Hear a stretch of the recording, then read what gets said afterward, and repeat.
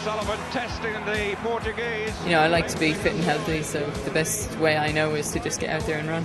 Running was an outlet for me to, I guess, feel good about myself and take out some of the angers that were going on in my life. Sonia O'Sullivan is going to take the world title back to Ireland. It's the Irishman Running Abroad podcast with me, Jarlath Regan, and the legend Sonia O'Sullivan over there across the pond, out Foreign in America, where she is currently coaching some of Nike's elite athletes with the Union Athletics Club. But before we get into today's chat, it was a huge weekend for all of Sonia's athletes as their trip to the East Coast. Jessica Hull grabbing herself another record at the Millrose Games in snow-covered New York City.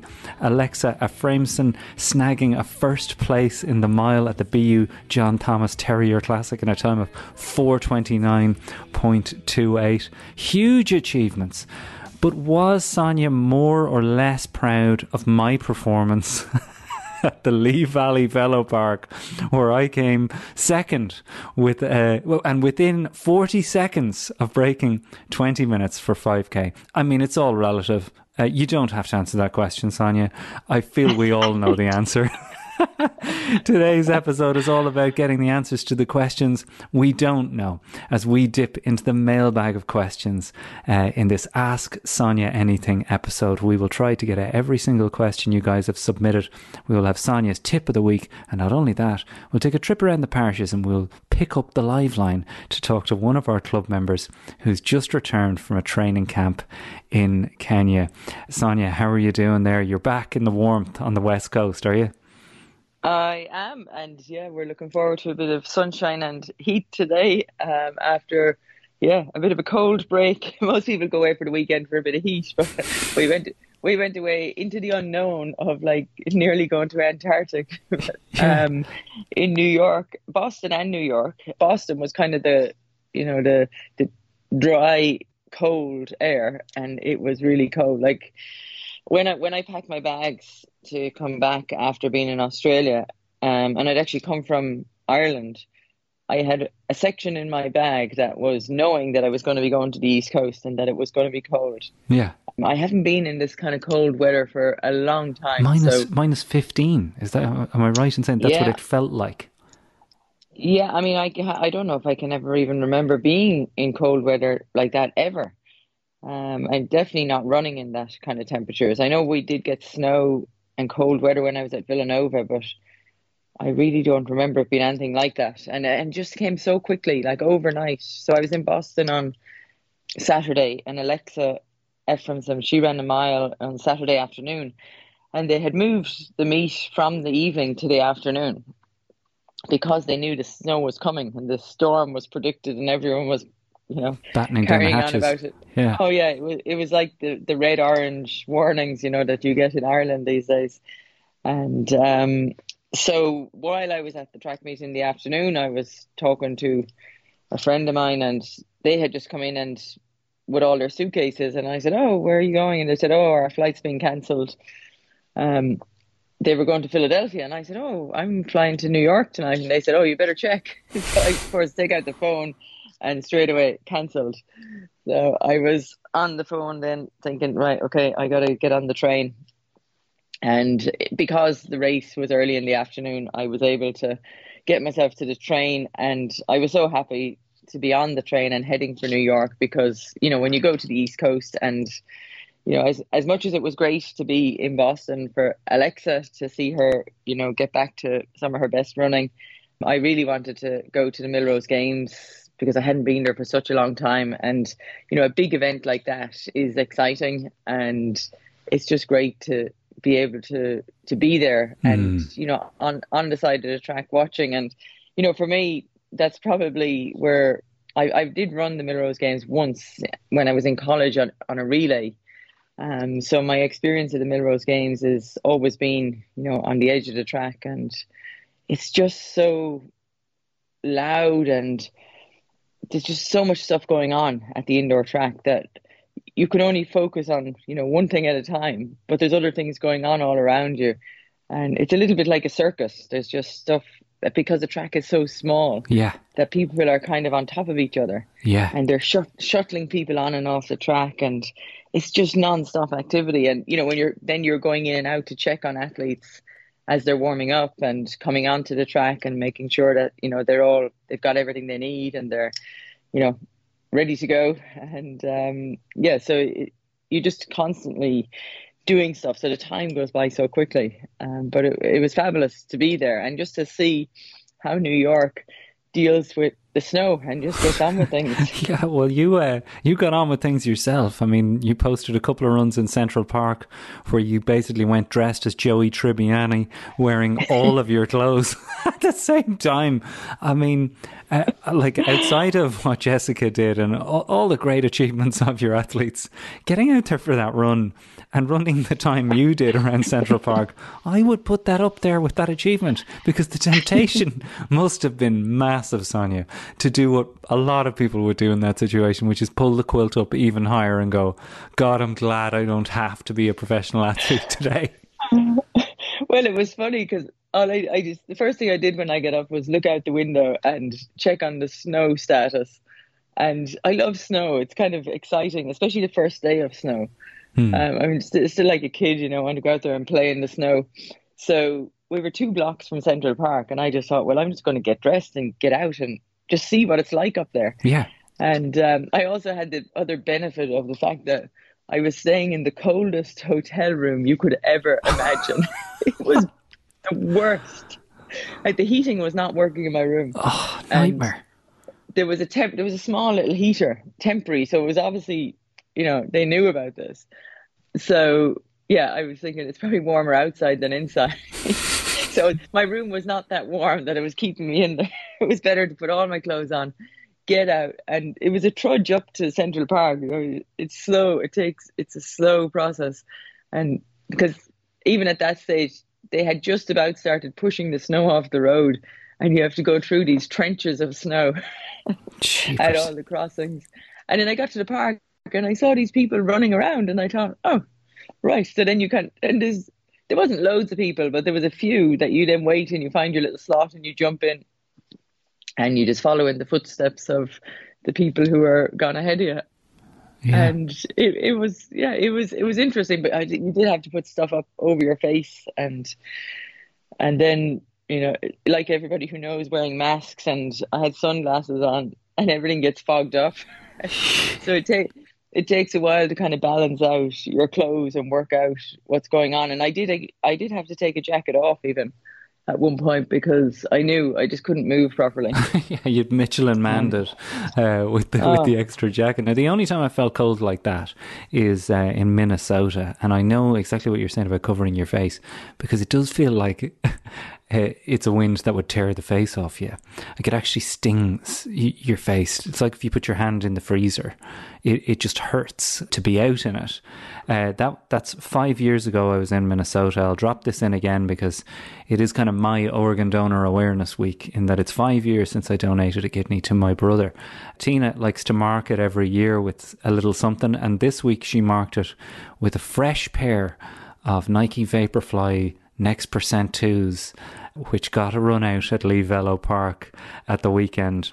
And I don't know why, Sonia, I was surprised when I put them on, that, like, for all the talk, the 3 episodes we've done about super shoes and technological doping, or whatever you want to call it, I don't know why I was surprised.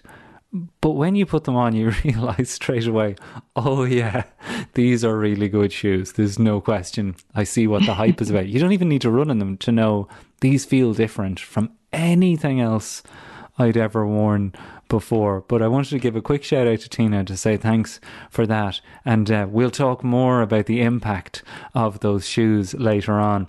I want to get straight into the mailbag because we've so many great questions to answer.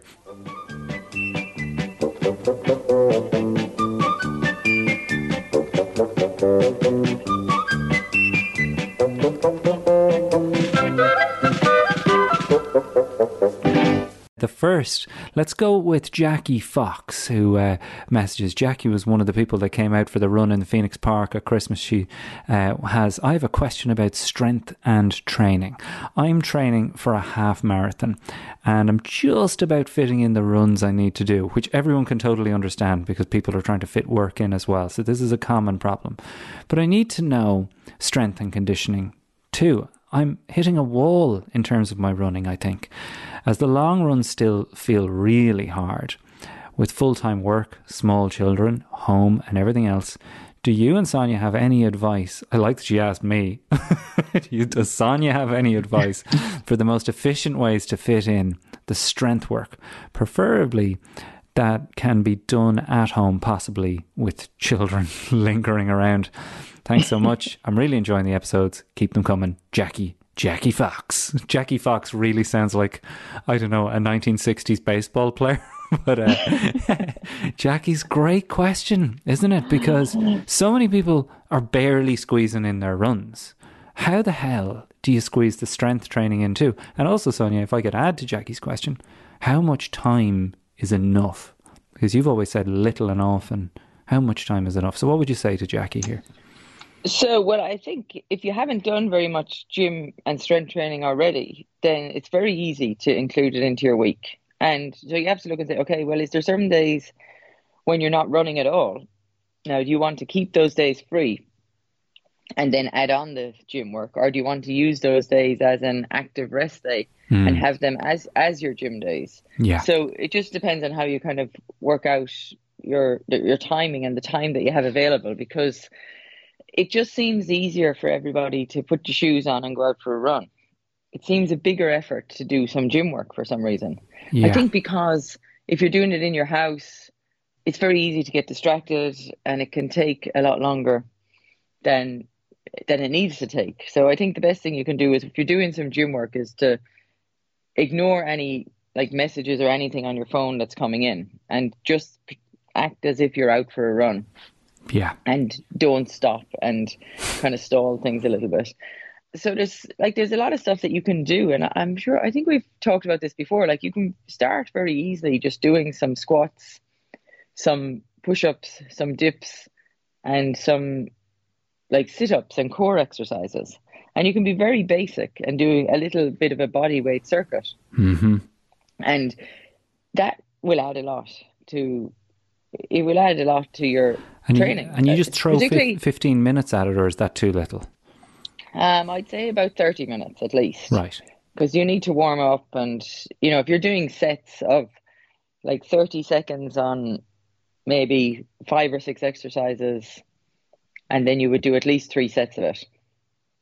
And then I would do that at least twice a week, maybe 3 times a week.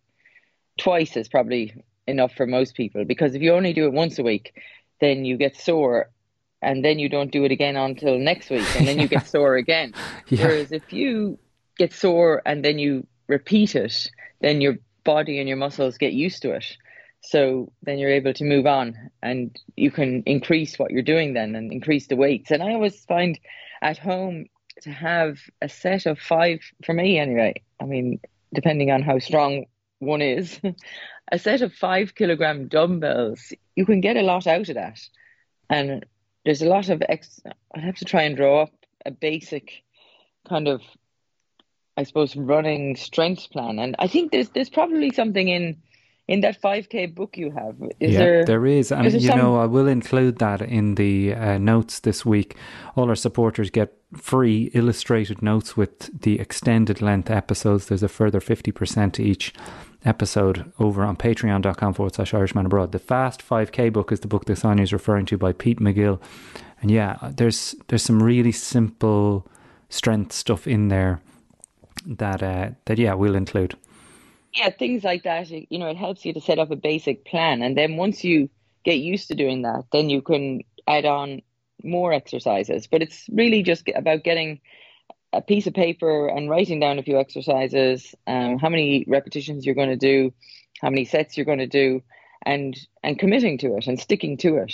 And I think as long as you know how to do the exercises properly, then you'll definitely get some benefit from it. And there's a lot of, I suppose, talk and people go on a lot about core exercises these days. Now, when I was growing up and starting running, it was all about sit-ups.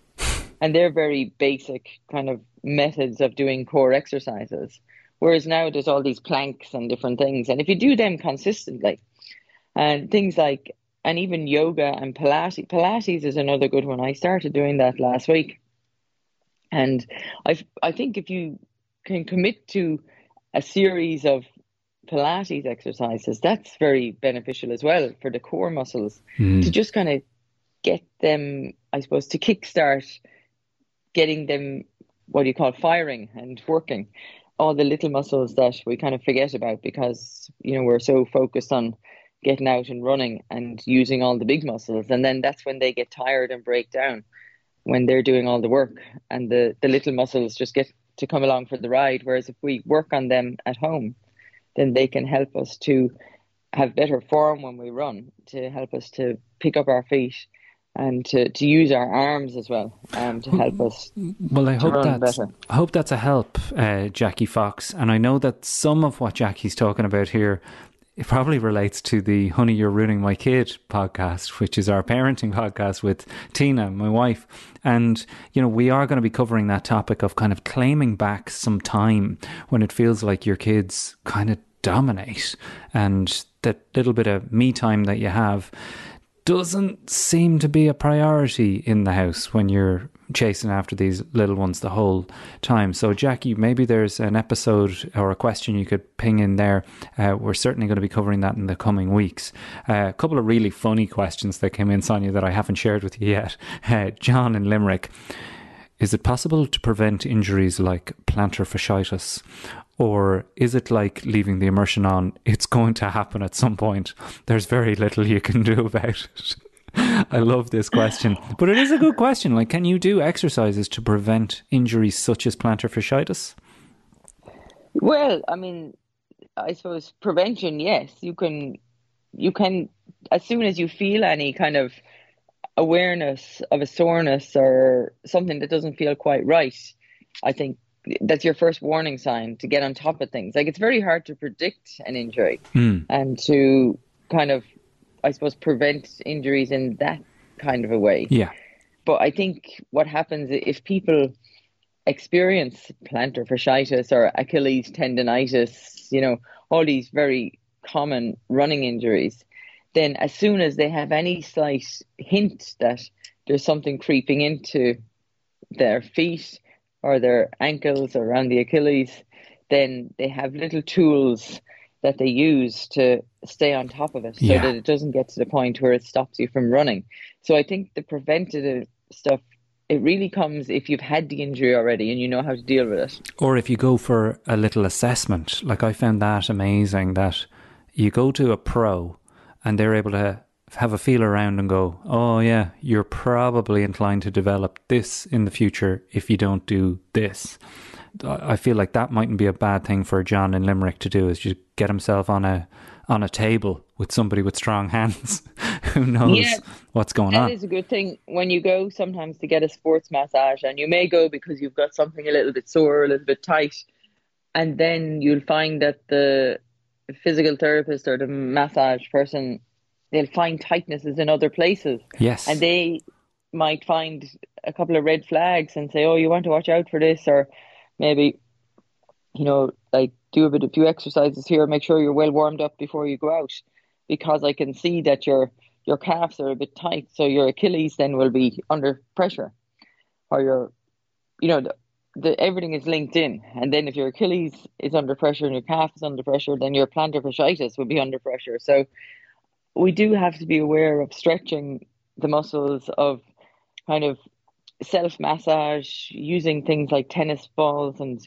golf balls underneath your feet to stretch out those muscles, and particularly when the weather is cold, your feet can get all wrapped up and tight and they don't walk around so much in the bare feet. And getting the stretching that, we've talked about before, and, walking on beaches and things like that, to really allow the feet to use all the little muscles in the feet as well to give them a chance instead of having them all cooped up in the socks and shoes. Well, this next one comes in from Italy. Miles, listening in Italy, says he never misses a show. This is a really good question. I never even thought about this. Do you need to train to kick at the end of a race? Like, who better to ask than Sonia O'Sullivan? Do you need to train specifically to kick at the end of a race? Or will a solid aerobic base of fitness give you that ability as a natural byproduct of all that hard work? A really great question. Well, you can definitely train for it. Some people will definitely be more naturally gifted, and they'll be more capable of, raising the hammer, raising their game, I suppose. When it comes to the crucial point in the race, and I don't think I ever really trained specifically for it, but from a young age, I had always had the ability to increase the pace over the final parts of the race, over the last 400 or 300 or 200, depending on, how fast you had gone in the early stages of the race. But I think it comes down to being competitive as well. And it's like that competitive instinct that if you're in range, of anybody within close range of the finish line, then you can just change gears and get going. And the only practice that I can remember is, whenever I would do a training session of fast efforts at the track or in the park, like the last one was always the fastest, like without fail. Like it didn't matter how hard I had trained the whole session, the last one was always the fastest. And I can always remember when, particularly training with Alan Story up at Kingsmeadow track, and we would train, there was always a group of mostly men, all different levels. We would run together on Tuesday night, and often the last effort would come down to a big boil-off, and it wouldn't be planned or anything, but everybody had their own reasons, I suppose, to be trying to win the last effort. Yeah.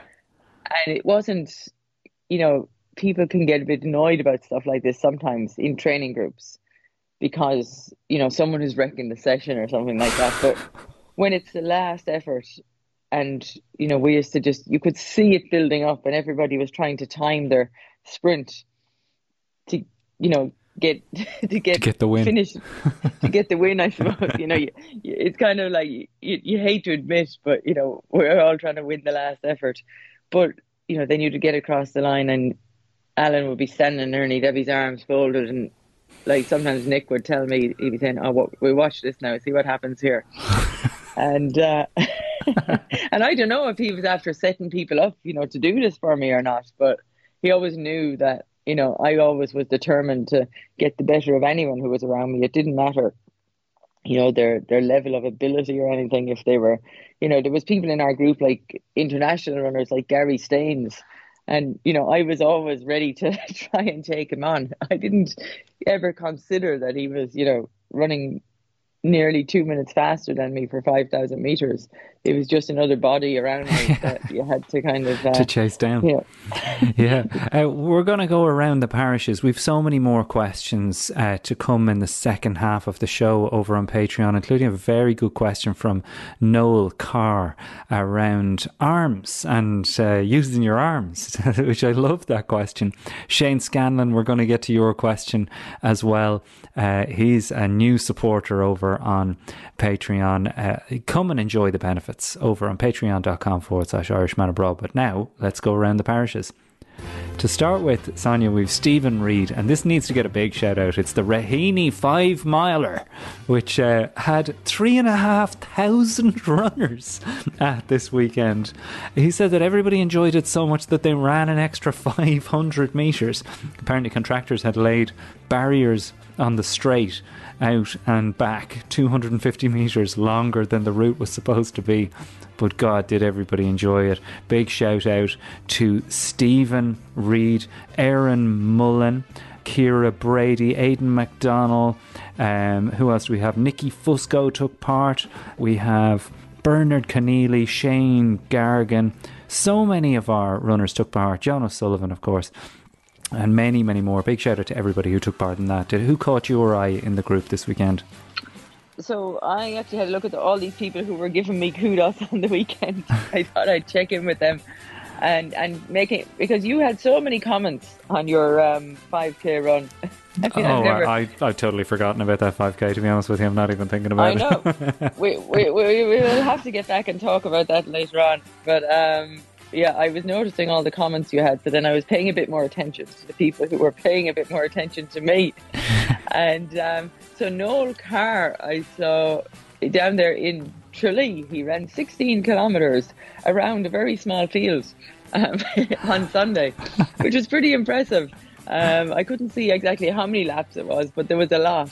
And he was actually acclimatising after coming back from a week in Spain, down in Malaga. Nice. So I don't know, was he working or on a training break down there? But yes, he was obviously happy to be back in Tralee, out there running many laps. I think that is the same Noel Carr who has a question that we're going to answer in the second half of the show. I did want to give a shout out to Rachel Calvi, who's back in Ireland. She ran the Raheny 5 miler as well. She described it as terrible pacing in her Strava, very self-critical post there from her. She ran at a 4:45 pace, which I would think is pretty good. Paul Bissett, Stephen O'Shea. Just great to see so many people out. I mean, just like the happiness that emanates off these posts on Strava really made me happy. Fergal Cashin and Kieran Doherty were the last two that I spotted there that I really wanted to give a shout out to. Did you have another one there, Sonia, yourself? I have Fergal Byrne in New York, who I was actually following in his footsteps over the weekend. Yeah. He was out running in the snow as well. Yeah. He made a comment on my my map of Central Park, and I looked at his maps, and he actually ran 26 kilometres at 7:30 in the morning yesterday. So it must have been so cold, because I was out about 2 hours later. And is it well lit? Do they have it lit up? I would have thought he's doing that in the dark. Is he? It would be just about getting bright then, I think. Yeah, it's probably just about getting bright. I don't think there'd be lights on, but it probably still would have been a bit frosty out there at that time yesterday. And I know, because I was out there for an hour and a half on Sunday, I just got so cold that I met somebody I knew. They called me, and I could hardly speak. I was just so cold. It was really just from being out there for that amount of time.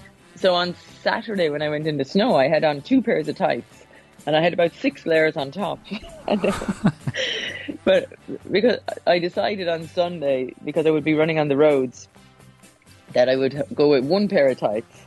And it was amazing. You could really feel the cold air coming through onto your legs. But it was a better feeling, because I could feel I could move a bit. Well, but I think then over time it accumulates. Yeah. And you just get so cold that you can't clear. It's like lactic acid, and you're clearing it. You can't get warm enough quick enough to get rid of the cold, and eventually the cold takes over. But in saying that, I have to also mention Pa Sheehan up in Toronto, and he said, don't forget about us up here in Toronto. I think they don't come above 0 for months. Jeepers. I totally had forgotten about Toronto. If it's that cold in New York, what's it like up there?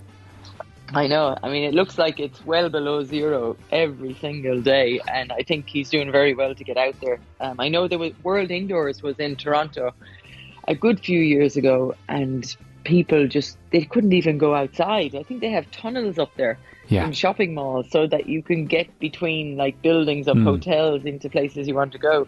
And people don't even go outside. It's so cold. Yeah, no, a whole underground city up there. I love it. Did a bit of time at Christmas one year up there.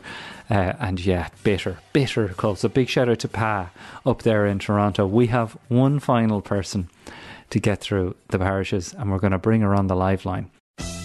Talk to Joe on 1850 715 815. Before we go, we have one person who went to the farthest flung parish of all. She's a marathoner with a best time of 2:52.39 seconds, a 50k ultra marathon best of 3:34.13 seconds. Just back from Kenya, from the Jantastic journey, all the way from Stoneybatter via Leixlip, County Kildare. Jan Corcoran, are you on the live line? I'm here, Charlotte. Thanks very much. It's great to have you on the show. I mean, everyone was keeping in touch with you on this trip to Kenya, But Yeah. it looked like the wildest trip, the most amazing training you were doing over there. Fill us in on how it came about. Well, it came from my coach, John Starlett. He runs some camps over there kind of every January to kind of the end of February.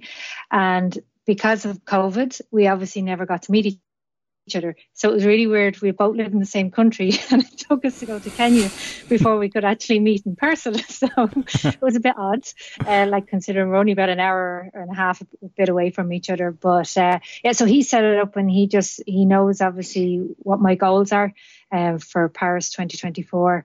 And he said, look, this would probably be a really good opportunity to come over, train at altitude, kind of really what most of the elites do as well. Yeah. So I definitely jumped at the chance to try something completely different, anything to improve it. So like I've been training with him for over a year anyway, but he kind of had me in a more super base with, as he calls it, with tempo runs and trying to improve my speed and endurance. Because obviously I was transitioning from ultra marathons back to the marathon, just purely marathons. Where before I was kind of mixing between the both. So the qualifying time is 2:29. Is that still correct?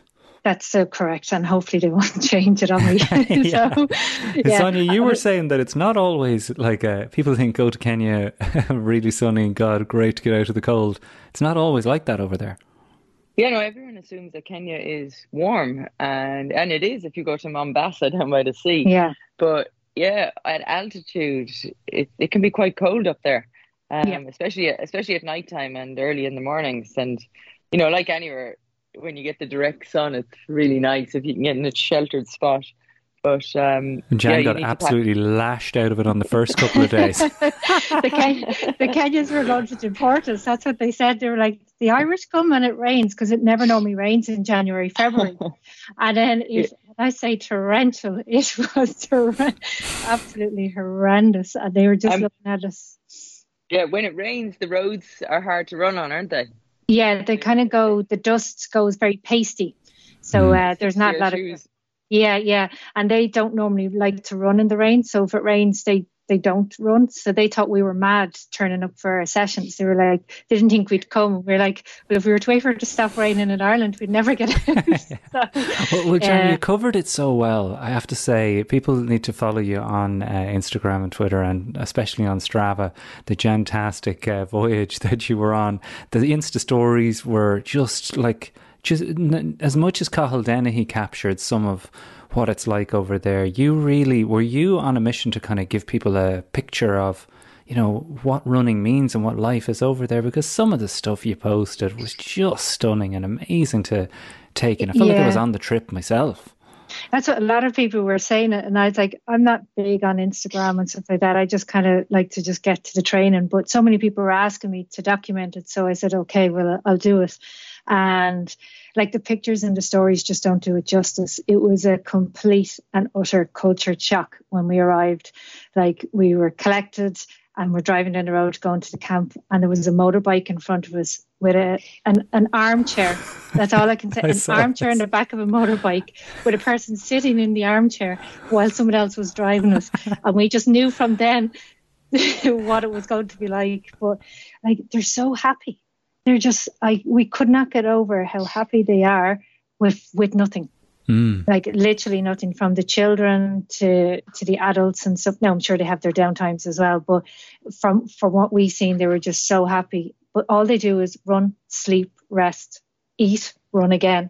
And they couldn't understand why we wouldn't stay longer. But we were trying to explain, well, we still have to work to be able to come here, but then we have to go back home again. Their life is running. The kids run. Like they start school at 3 years of age, and they could walk miles to school or run. That's when we were out running, they just loved it, and they'd run with us, which was just mind blowing. Just the little kids with the school bags bigger than them running to school. So yeah, it was definitely eye opening. Well, you know, obviously Eva Cook has been on before, of course, talking about her trip over there. Yeah. And, you know, you're both basically competing for the same spots really at that next Olympics. She went out there with the idea of, you know, seeing how they do it, improving because of altitude. She said she struggled. You picked up a bit of a tummy bug. Did you struggle? Was that the only thing you struggled with, or is the altitude just a killer? The altitude is a killer. Like, there was hills that you'd look at here and you go, that's not really a hill. But over there, like the slightest incline, and you felt it. You felt it. Your lungs were burning, and you were just like, why is this so hard? I could do this at home. But yeah, it's the altitude definitely catches up to you. And then the whole camp got struck down with, we don't know whether it was down to altitude, food, heat, our coach running the legs off us, a mix of everything, that we all kind of picked up stomach bugs in the second week, which wasn't ideal. But like, we made just the most of it, and we trained as best we can. Yeah, and as Aoife knows as well, yeah, it was hard. Like, you're doing paces there that you wouldn't do at home. And I've definitely learned a lot about my own running and what I need to do now that I'm back, to start improving those times. But yeah, no, it was a great opportunity for my coach, obviously, to see me. So he said he found it very beneficial that he could see my running form, to see if I needed to correct anything. And then obviously we had so many chats just about how we're going to improve to get those times down, because there obviously hasn't been races due to COVID. So now my next thing is now to stay fit and healthy, and then just start attacking the races to start to bring those times down. Yeah, well, Jan, thank you so much for jumping on. I feel like it's a nice little addition to the show as well, to be able to, jump on the live line with one of the people out in the far-flung parishes. Sonia, I think I've asked you this before, but was there ever the chat about you heading over there and doing like a stint out there, or was that just not something that was on the cards at the time? I did go out once in 1994, just to check it out and see. But yeah, it wasn't really a common thing at the time. I think it's set up a lot better now. There's a few different training camps where people can stay, and it's a bit more, I suppose, westernized to a degree, but it's still very Kenyan. But yeah, there's better place. Like, when I was there, we stayed in this, I think it was the Sharikwa Hotel or something, and it was very, very basic. I mean, the towels were like tea towels, It wasn't much there. Yeah. It's still the same. And then, I think the whole time I was there for a week, the only thing I ate was toast. Yeah, that was me in the second week. The toast is so good. It's like white bread, square, really thick, like a doorstop. But that was the toast and tea. And the tea, you have to kind of acclimatize to that as well. Yeah. Or acquire the taste of the sweet, milky tea. Yeah. But once you get it, it's actually okay, because then if you get to visit anybody, that's all they have. It's all you get all day long. That the tea is boiling in a pot on the stove, and it's well boiled. Yeah. It's their ginger tea that they call it, ginger, and it's made with milk, and they give you chapatis. If I see another chapati now at this stage. Oh yeah, the chapatis as well. Yeah. Well, Jan, we hope that we get to see you in person, the members get to see you in person down at Sonia's 10-mile road races. Your plan would that screw up your training if you were to do that, or is that on the cards for you? Yeah, that's one of the possible races on the cards, is to go down to that. We've seen that one was on it. So we've a couple of races in mind that we're kind of looking at to see if they'll slot in with the plan. But yeah, so hopefully, yeah. Yeah, well, we still have the same prize money and bonuses for the 10 mile as we have every year. And since we've taken it over as the Sonia O'Sullivan 10 mile, we've had a course record every time it's been run, except last year when, of course, it was all virtual. So, we're anyone who's listening, who's interested to come along and thinks they can run fast, we're happy to look after people and show you a good time around Cole. Yeah. Well, Jan, thanks again for jumping on the call, and best of luck with all the training. And please do keep in touch, and we'll have you back on closer. Hard to believe it. We're talking about the next Olympiad, but we'll follow the journey with interest. Give Jan a follow on Strava, Jantastic, and on Instagram as well. Thanks a lot, Jan. Thanks a million, Jarlath. Thanks, Sonia. We barely have time for a tip of the week, Sonia, but I don't know if you have one on the tip of your tongue right now. We'll throw it in. Oh, I did, and I can't remember it now. It's gone. but I have a funny story for you about the vegan options and the vegetarians. Go for it. So Pete Julian, so our head coach, so he doesn't eat any meat. So when we go to the meets on Saturday, I was out going to the Whole Foods shop here, or in New York, or wherever you go in America. If you go to a track meet, you have to book a hotel that's near a Whole Foods or a Trader Joe's, because people don't eat out anymore. They just go to the supermarket and get stuff. And so he said to me, could I get him some kind of a sandwich or something to have at the meet? And so he was he's vegetarian, but he eats tuna. So he said, you're going to get him a tuna sandwich or something. So there was no tuna sandwich in the Whole Foods, but they had this mushroom wrap. And I kind of was hovering, when you're buying something for somebody else, you're a bit under pressure, because you want them to like it, you don't want them to say, what's that? So anyway, I got this mushroom wrap, and it looked very nice. And I'm walking back from the supermarket, and because it's in the snow, it's taken me at least twice as long as it should. And I'm coming across the street, going through one of these snow trenches, and then I see Pete and our fitness, Dave McHenry, and who else was? Oh, Donovan Fraser. They were heading to the track, but they were going to the subway.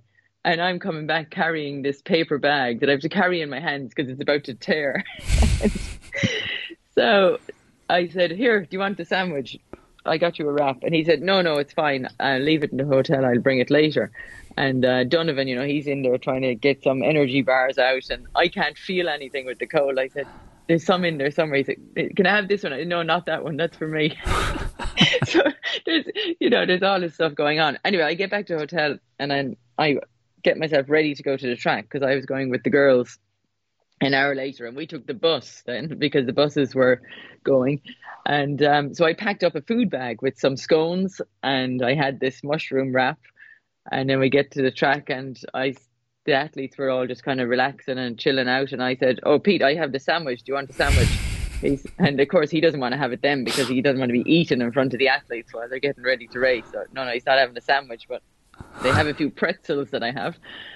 And then later, after the races, and they're heading back, and I have to stay with Coco because she's getting drug tested. And I said to Pete again, I said, here, do you want this mushroom wrap? And he said, for the third time, he said no. I know exactly what is happening to this wrap right now. Go on. So I'm inside the drug testing, and from experience, I was in drug testing with Coco in Paris, absolutely starving. And so this time, it's in an auditorium. It's like a cinema. I go to the people. I said, oh, have you a movie for us while we're waiting? Because it's just a waiting game when you go to these drug testing. Yeah. But I'm quite happy, because I figure, well, I'm just going to have this mushroom wrap now, because it's like 6 o'clock in the evening. So, he's not going to want it now. He's going out to dinner. So anyway, we get a message from Pete, and it was the nicest wrap. It was so nice.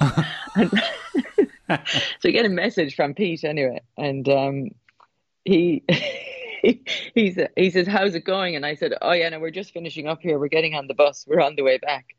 And he said, okay, well, how about when you get back, call up with Coco, and we'll have a chat about the race, and I'll have that mushroom wrap.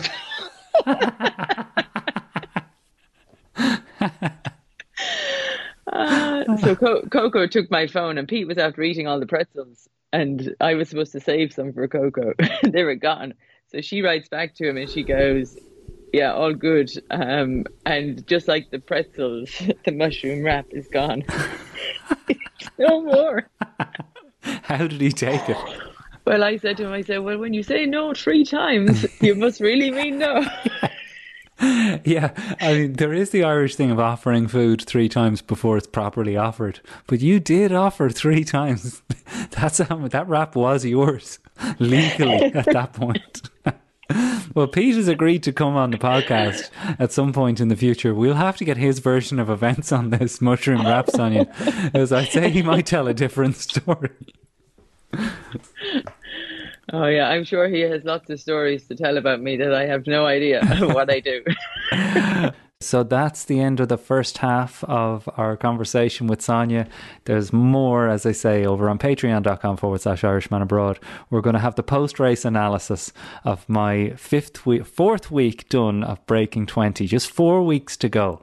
I came within 40 seconds of breaking this barrier over the weekend at what was meant to be just my recce race at the venue where we will do the actual attempt on February 26th. Come on over to Patreon and hear the extra questions from our listeners and, as I say, the post-race analysis from the weekend. Thanks so much, Sonia. Brian Connolly's on sound, and Tina and Mikey make it all possible. One of the keys to like maintaining your brain mass is pushing past that comfortable zone physically, exercise wise. Eamon Coughlin on his way to a major title for the first time in his life. The champion of the world. Imagine, a world where everybody could go out the door and engage in the kind of exercise that's going to make them more relaxed, more healthy, burn off stress,